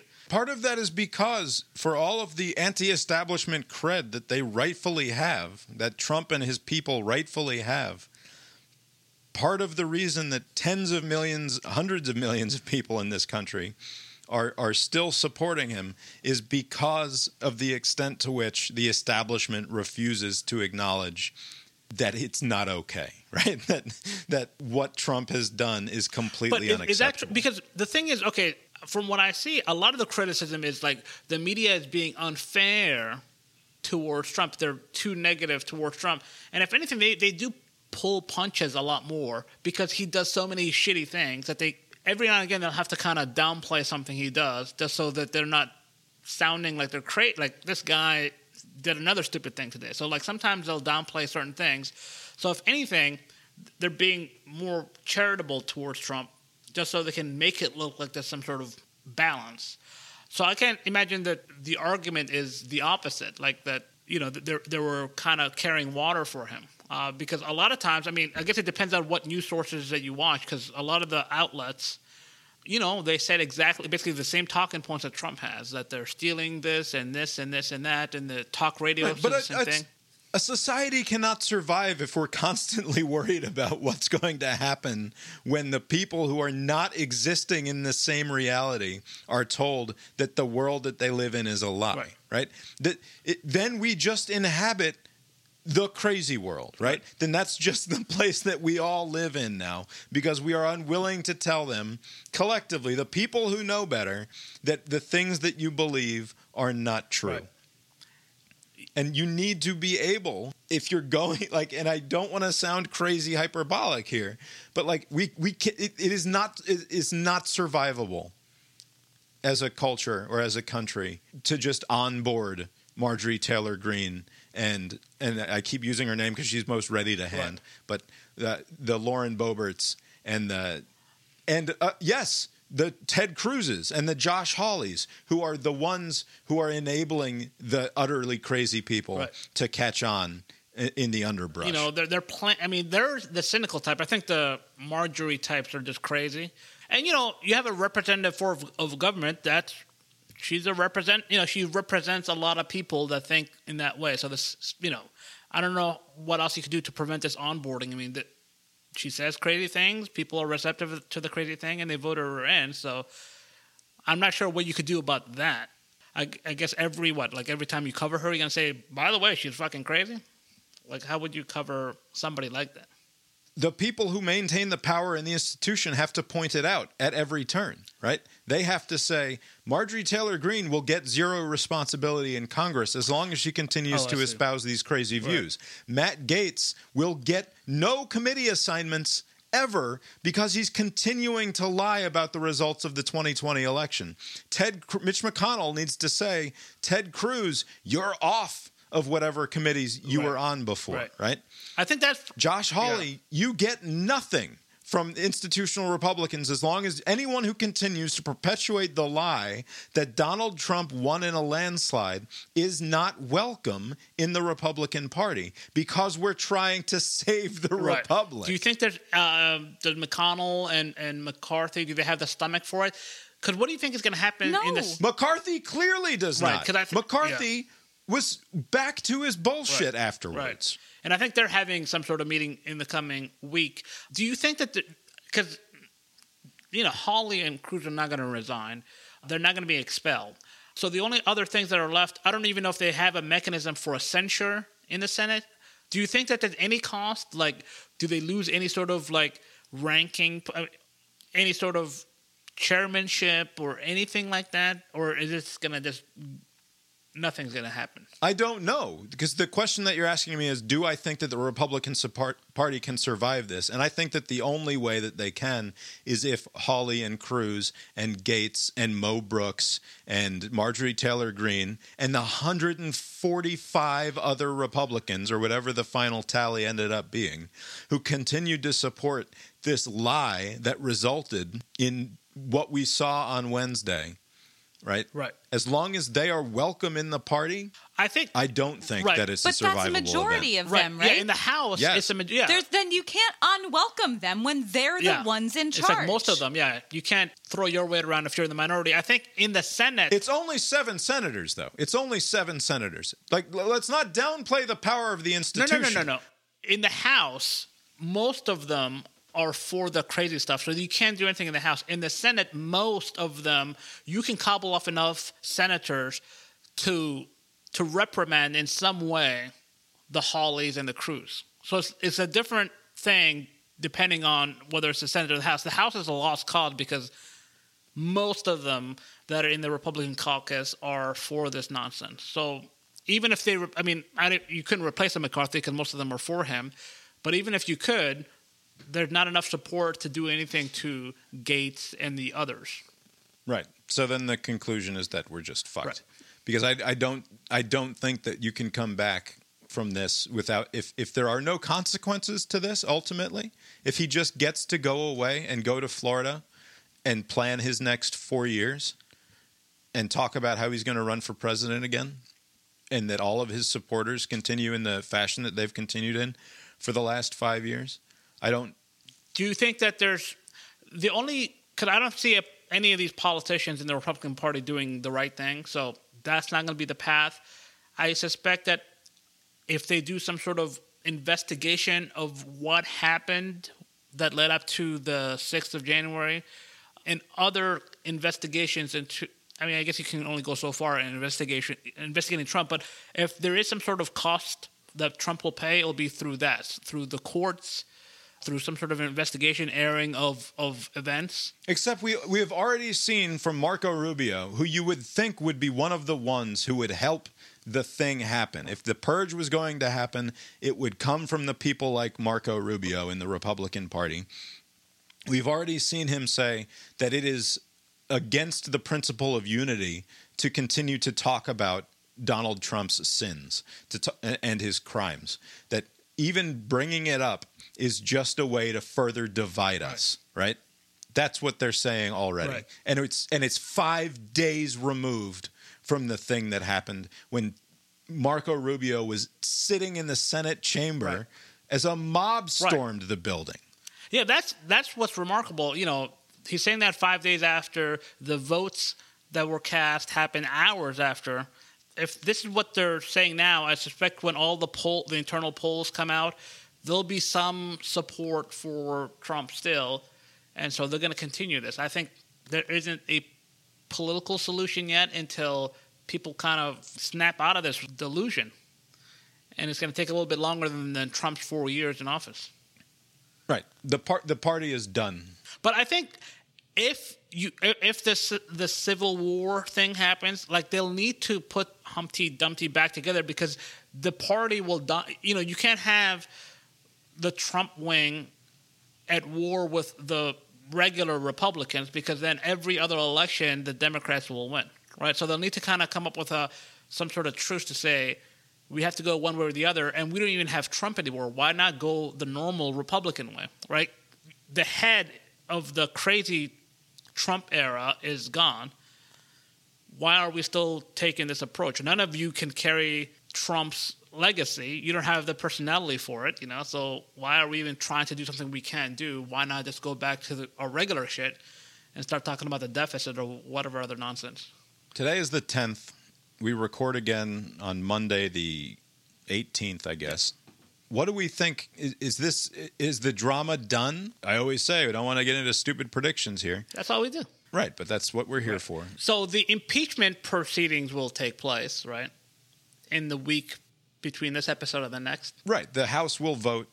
He will be impeached by the House of Representatives before the end of this coming week. By the time we're recording, Trump will likely either be on the way or already in Florida, right? Right. He will be gone from Washington. And then the only other thing will be whatever they were saying, you know, because one of the arguments Twitter made is that they were, based on the information, some of the posts, there was some sort of event that was going to take place on the 17th, which is a Sunday, and then maybe something on the 19th. I saw a lot of chatter about the 19th. Right, and also on the 19th. So on Parler. We'll be sandwiched in between those two dates. You know, so either something will have already happened, some sort of event, and maybe the 17th that I saw was because it's a weekend. Maybe they can get more people than a Tuesday. But Tuesday also works because it's a day before Biden is sworn in. And by then, I suspect the police presence is going to be through the roof because Obama, Bush, Pence, Clinton, all these people, Biden, they're all going to be there. They're not going to just let people just lollygag around, you know. And since it's going to be a mostly TV kind of thing, like Thanksgiving, where yeah, I mean, it works out nicely that there wasn't going to be a big crowd anyway. Right. So it kind of does work for this occasion, but they're going to be pretty strict. So I'm not sure what sort of protest they can have on the 19th, but who knows? Maybe something will come of it. But other than that, I'm not sure there's not going to be a resignation. The 25th will not be invoked. So the impeachment and then the running out of the clock, and that's it. What do you think? Anything outside of just what those two things is going to happen? No, I think it's most likely that it's an impeachment that doesn't go anywhere and there won't be a resignation. Trump is planning to spend the next week celebrating all of his many successes. He's going to Texas to give a speech in front of a completed section of border wall. Ironically or appropriately, he's going to, not the Alamo, but to Alamo, Texas. Is this current information? Is he going to go through with it? For some reason, I was thinking he's just going to just be in hiding, just playing golf or whatever. Oh no, the plan is for him to step back into public life here in the next few days, for the next week or so. So. Okay, then that kind of changes the calculus. Because as we texted about, he thinks that this is just a news cycle. He thinks that he can just wait it out and that something else will come up, that he can be outrageous or something else will happen, and what happened on Wednesday will just go away. Okay, because that's what's always happened, right? And he's often managed to do it by creating the next news cycle himself, and because he doesn't have Twitter any longer to help in that effort, he's going to have to say it in front of television cameras. Okay. If he were to go to these events, there's no way he's not going to talk about the fraudulent election and this and that, right? Like, he never just sticks to the topic at hand. Like, if it's a ceremonial thing, he'll always work in some sort of political issue of the day into it. If it's this victory lap that he's taking about the wall that wasn't completed, right? He's not just going to talk about the wall. He's going to say, I was very magnanimous. I'm going to leave on the 20th. Many people didn't think so, blah, blah, blah. and then he would work into, I disagree because it's stolen, and he just, I'm not sure if that's a helpful thing. And the feedback from the crowd is not going to be a shameful reproach, right? They're not going to turn their backs on him and say, this isn't what we came for. We came to celebrate your great victory and to see you be humble and happy about being on the way out. They're going to cheer with bloodlust in their voice. What if one of those cheers turns into hang Mike Pence? Is he going to do the stepping away from the mic thing, like that, where he kind of takes in whatever people are saying? Or is he going to say, no, that's a step too far. Let's not kill my number 2. Right? This seems like a terrible idea. They're going to put him back in public this week. I don't doubt it for a second. I'd be surprised, but we'll see. I just don't know how that could. You don't need to your supporters are going to support you no matter what. Why not just write out this next 10 days, and then when Biden inevitably starts making the mistakes or decisions that you disapprove of, we can then get on the campaign trail and would have done it differently. He's releasing all the vaccines, and now they don't have a second dose. He can find something, some angle in, but I just don't know if he's doing himself any favors if he goes out right now. He may not appreciate the gravity of the situation, but some of his handlers must know this is... Who is left? He's not talking to Pence anymore. Yeah, that's true. Who's left is Stephen Miller. Who's left? He's not talking to McConnell. He's talking to Stephen Miller. He's talking to his shitty fucking family, and that's about it. Yeah. Talking to his personal fucking bagman, his bodyguard. That's no. You know what? You're right. He's on the phone with Lou Dobbs and Sean Hannity. Then this event or events that he's having next week makes more sense, because if he's not getting some input from somebody saying, are you out of your fucking mind?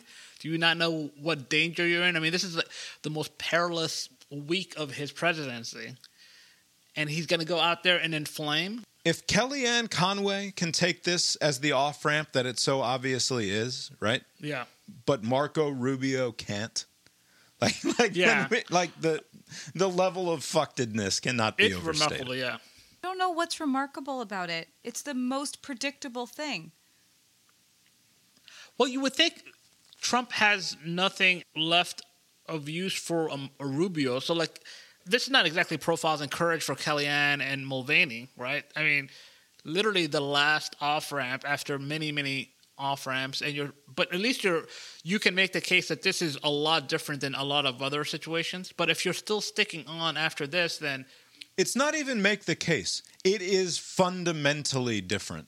Because the real thing manifested. Right. And that's not to deny the pain and suffering that Donald Trump has caused in the last 5 years, to recognize that this is fundamentally different from everything that came before. Right. If you can't see that, if you can't separate in your mind whining about Trump's style or whatever, or about Trump's tweets, or about things that he didn't say when he should have said, if you can't separate that from an attempted assault on the Capitol building while lawmakers were inside during the certification of the votes for your opponent. I don't the joke is that if you translated this into a foreign language and ran it on a foreign news service about some other country, that America would be properly horrified by it. And it would be called, a coup attempt. Or, by the way, can I just commend at least all of the headline writers that I've seen for the restraint that they showed of not using the Q data, like the QAnon. I haven't seen one headline use that because I guess it's too serious of a thing to make a joke like that. That's what I said fucking Wednesday. The biggest bummer about this is that you can't even make a good movie about it because it's too stupid. Yes. It's funny. Right. It's too funny. Right. Those idiots running around the Capitol, it doesn't even work as a movie. Right. But even it's so sad.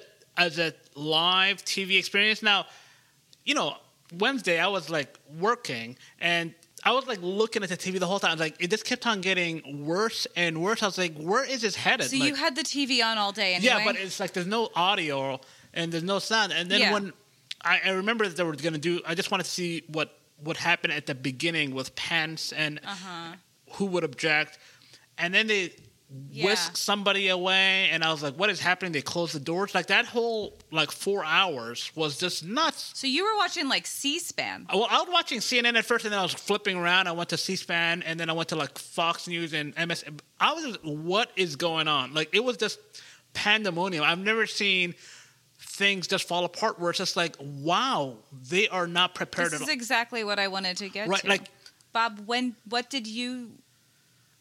were you watching? Were you watching all day anyway? Yes, I was watching all day because I knew that some crazy shit was going to happen. And so I was watching. You were expecting that this was... Because I know we've talked about the stupid coup. He's been saying he's so excited for this. But in my head, I was like, there's just no way. There would be some sort of nonsense grandstanding inside, but there would not be this... I mean, I'm watching Don Jr. give a speech in front of some unnumbered thousands of people saying that you've got to fight, you've got to be strong, you got to take it to these pussies. Right. I'm watching Rudy Giuliani get on there and say, we're going to have trial by combat. Right. I'm watching Donald Trump get up there and say, me and you are going to march down the street. And this is a small gripe, a small piece of media criticism. Washington Post, the first big timeline story that they put together the night of and the day after, it's tweeted out by their reporters, and the reporter says, friends don't let friends come up with their own narrative of what happened by piecing it together on Twitter. Here's the definitive rundown of what happened as reported by half a dozen of our best reporters local in Washington who are on the scene that Trust day. The experts, not and then you all the posts. Trust the experts. Don't listen to the idiots on Twitter. Trust the experts. Okay, I said, foolishly, clicking the link. And there's a lie in the first sentence of the story, right? There's a clear factual inaccuracy in the very first sentence. And I'm going to see if I can find it here. First, the tweet. The tweet says, please, please, please do not let your friends and family piece together an account of what happened today from posts or conspiracies on social media. Send them our story. It's the joint work of dozens of reporters who were on the ground. And I foolishly click the link. And yes, it's bylined to 6 people. January 7th, 2021 at 12:30 in the morning. As President Trump told a sprawling crowd outside the White House that they should never accept defeat, hundreds of his supporters stormed the U.S. Capitol in what amounted to an attempted coup that they hoped would overturn the election he lost. The as is what you're taking exception to? Of course the as is what I'm taking exception to. This other thing is happening over here while this other thing happens over there. This was a clear causal chain, which is that the president gave a speech where he insisted that his supporters should march down to the Capitol and then do stuff. And then that's what happened, right? That's not as Trump is talking to the crowd that hundreds of his supporters were beating down the doors of the Capitol building. No. That's wrong, Washington Post. Although I would imagine that, too many cooks in the kitchen is probably what caused this, right? Too many people chiming in and the first sentence? It sounds good is the thing. It sounds good. Anyway, yes, I was watching the whole thing unfold as it happened. I don't usually have my computer screen going while I'm supposed to be proctoring the kids, but given my level of interest in what in the world was going on, I was watching the Rudy speech and the Don Jr. speech and then the Trump speech. Wow. And on Fox? How were you watching it? I don't know. Wherever I could find it. On Twitter mostly, probably. I was just finding stream I could find of the thing as it was happening. So this was even before, because the actual session started at 1, right? So they had the 11 o'clock. Right. So that's where I started, the 1 o'clock. I was like, this should be fun, just the formality. Yeah, fun. Yeah. No, what really forced me to tune in was when Rudy dropped the trial by combat line. I was like, okay, I guess I'm paying attention to this for the rest of the day. Also, does Rudy Giuliani know what that means? He would not last very long. He doesn't know anything. Unless it's he's remember that Game of Thrones, that small guy, the Lannister? He had somebody else fight for him. Maybe that's what he's saying. Right. Yeah. Get a stronger guy to fight on my behalf. anyway, I knew beforehand that there was no properly preparing to talk about this, despite having been swimming in it for the last 5 days. And it's because of the distinct lack of power to do anything that the three of us have, right? It's not our fucking job to do anything except to watch it and be outraged by it. And I don't think I can overstate what would be an appropriate level of outrage. This is rule of law ending stuff. The inability to hold accountable the chief executive as he attempted to stop the transition of power to the next guy, despite a perfectly lawful election going on. If we're not going to hold that to account, then we don't have the thing that we pretend to have anymore. Can I please share my personal experience? Yes. What was your personal experience, For fuck's sake. It's a tease, Lori. This is how we get people to stay on. Yeah. So, remember I specifically took election week off so that I wouldn't have to deal with like major news events at my job, which is talking to people about surface level stuff unless you really agree and then you talk about deeper stuff. Like, it's awful. Yeah. My first client on Wednesday, which you guys correctly predicted, well, Bob did, even though he backdoored it with incorrectly. We woke up and Wednesday was good. Wednesday was going in the right direction. Yeah. And my first client was a girl from Brazil who was exactly as gorgeous as you're picturing her. Okay. Just like perfect Brazilian hot girl. Very like shy and sweet. She's getting her PhD in, what did she say? Material chemistry. That's what it is. So she's from Brazil, getting her PhD here. And I asked if she was going to ever go back. And she was like, I would prefer to not go back to Brazil because it sucks there. Because I don't like the president there. And you guys are about to get a new one. And I was like, yeah, and things are going really well. And I got to like take a few minutes to explain how like Congress and Senate works, which I'm not great at. And it was this very optimistic, because by the time she left, the decision was made. Like, we knew both elections had been called. It was like, all right, that's cool. right, yeah. Everything was going really well. Bye. I hope you get to stay in America. Right. And then my next client came, and she's like an older lady who is fine. And she was like, I'm worried about all these crazy people in D.C. And I was like, oh, they won't do anything. Yeah, I'll be fine, yeah. Yeah. And then everything went bad. And the only reason I knew is because I was texting Julia on the Gmail. And at a point, she says, so the protesters have breached the Capitol, apparently. And I said, I hope they're very proud of themselves. And she said, well, they are Proud Boys, which is true. And then at 2:45, she texts, Lori, this is very bad. Right. And that's right when I had a break. I had an hour and a half, which never happens. And I went and sat in my car and watched YouTube TV on my phone. Of what was happening. Yeah. And then I had to go back in and act like everything was fucking cool for another, like, hour. Right. It sucks. It's like, wow, things are getting worse and worse. I think I texted my brother, it's like, I think the Senate has fallen. And he was like, what? It's like, oh, just turn on the TV. Right. It's such a bummer.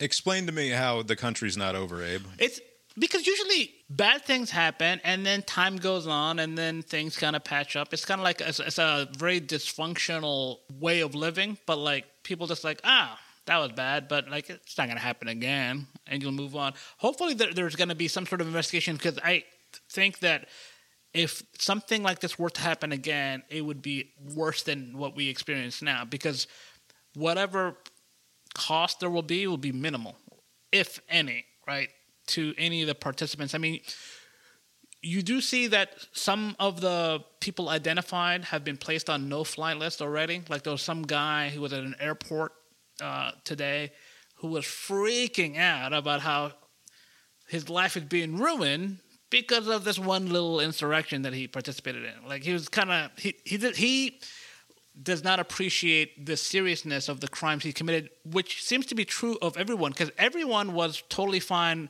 having the video recording, and they were recording themselves, like giving evidence to with the police. No masks. Yeah. You can put a mask on, and no one will know who you are. And that's why I was particularly worried about those that had full masks, because they were intending to do harm and get away from. The other people were just like mindless zombies, like just walking around. And I mean, they're still responsible for what they did, but I don't think they appreciate that what they're doing is against the law. Because why would you record yourself? So I think things are bad, but the system, it's like that. Nothing's fucked yet. Whatever streak existed, the streak is over, right? So that's bad, right? The peaceful transfer of power streak is over, but there will be a transfer of power, and so the president has finally agreed to that. They're going to continue on He said he did. I don't believe him. Right. So, but so far, so good. So, like on the 20th, there'll be a transfer of power, and then this will kind of maybe be like the dark ages, the Trump dark era, these 4 years. And then if things kind of go back to normal, we're having normal political topics as far as what you should do. If the Republican Party won't get rid of him, if they won't take this as the opportunity that it is, and make Trump and Trumpism and the willingness to lie like this completely unacceptable to the party. Right. I mean, this may be the end of the Republican Party. Then we will have learned nothing. The country will continue. This confession has meant nothing, and it's just the end. I don't think it's the end of the country. Like the party of the Republicans, maybe, but the country will continue. I mean, not in recent memory, but worse things have happened. You've had a civil war and other things, but like this is very bad. I don't want to minimize it. I'm not saying that the literal that the government's going to collapse next Thursday or something like that. But it suggests to me that we're on a glide path here. Right. that the controls are basically useless at this point, right. And that you can't overstate the fact that the Speaker of the House is going to talk to the Joint Chiefs, saying, hey, make sure he can't use the nukes. It's like, no, that's not how this works. Right? He's the president or he's not the president. There is no in between. There is no gray zone where you can go to Mike Pence and say, hey, you're the commander-in-chief for the next 10 days. No, you have to take the action. You have to actually do the thing, or there is actually no system in place. And that's the beauty of these institutions, is that they're supposed to take over when the humans fail, right? That you have this backbone there, and that they endure. But if nobody is using the institutional levers of power to control the humans, then we don't have those things. Basically, Pelosi was trying to implement a presidency in safe mode, like with Windows, and that's not a thing. So it's like... It's not in the Constitution. It's not in the rules of the game. You've been listening to Cast Iron Brains, a podcast with Bob and Abe. Find the show on Facebook or Twitter. Head to brainiron.com for a show note where you will see a link, at the very least, to this one video of all of these idiots streaming out a side door of the Capitol. There's a... written on the door, I think it's the video where the door says "Murder the Media." Oh yeah, yeah.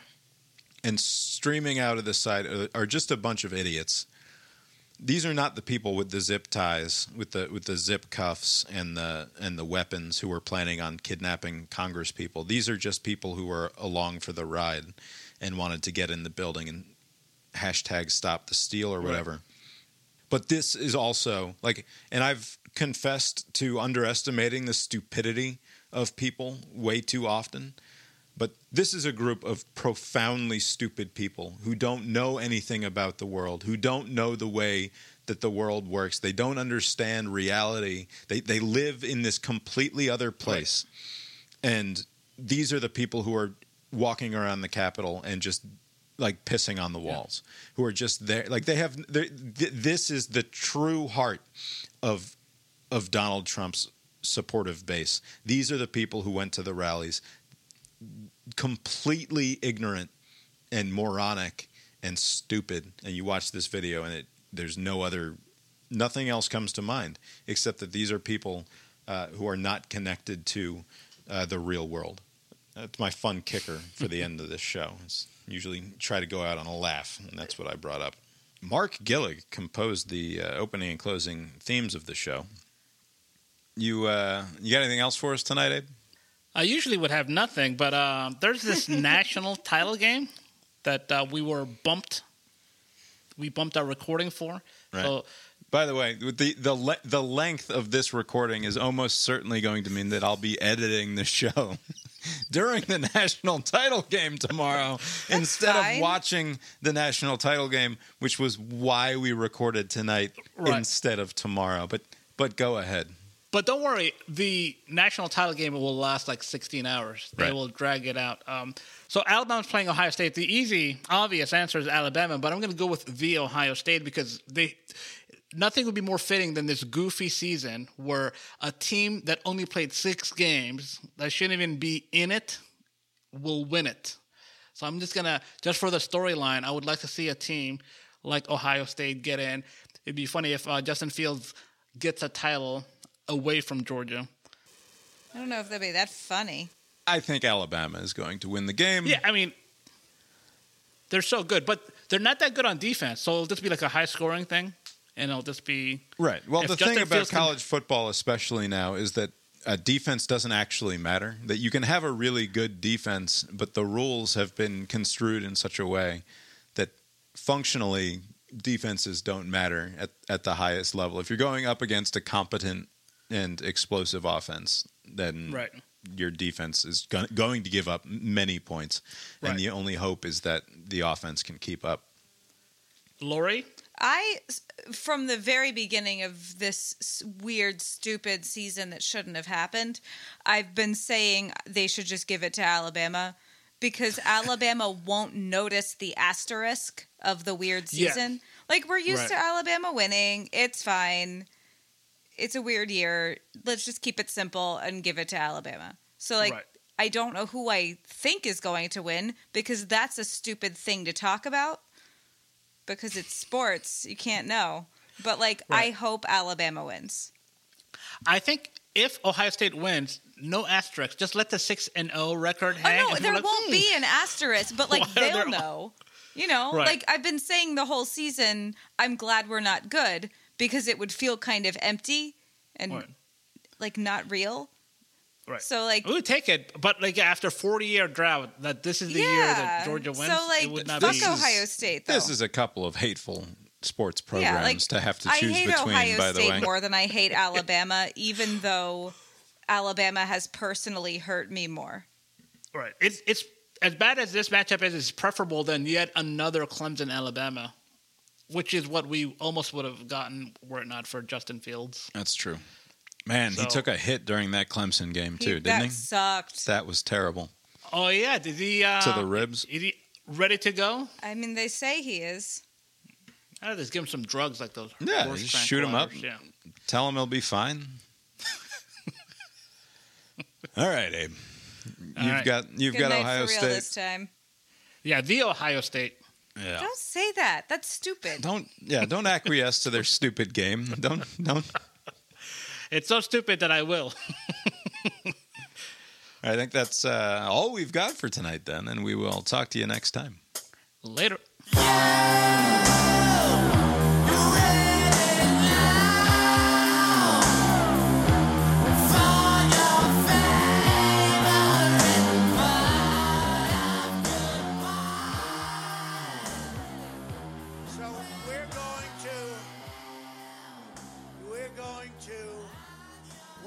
Pennsylvania Avenue. I love Pennsylvania Avenue. And we're going to the Capitol, and we're going to try and give...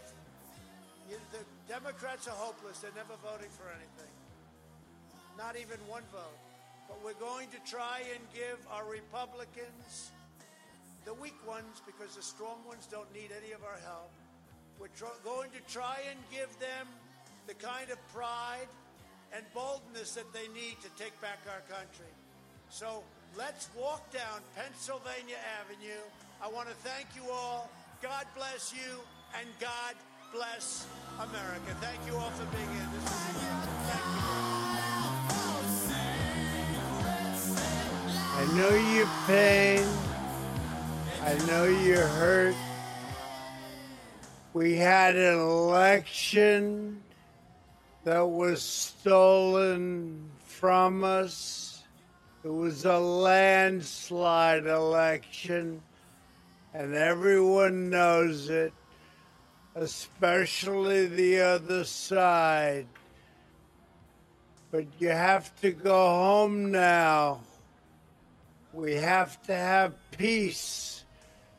We have to have law and order. We have to respect our great people in law and order. We don't want anybody hurt. It's a very tough period of time. There's never been a time like this where such a thing happened, where they could take it away from all of us, from me, from you, from our country. This was a fraudulent election, but we can't play into the hands of these people. We have to have peace. So go home. We love you. You're very special. You've seen what happens. You see the way others are treated that are so bad and so evil. I know how you feel. But go home and go home in peace.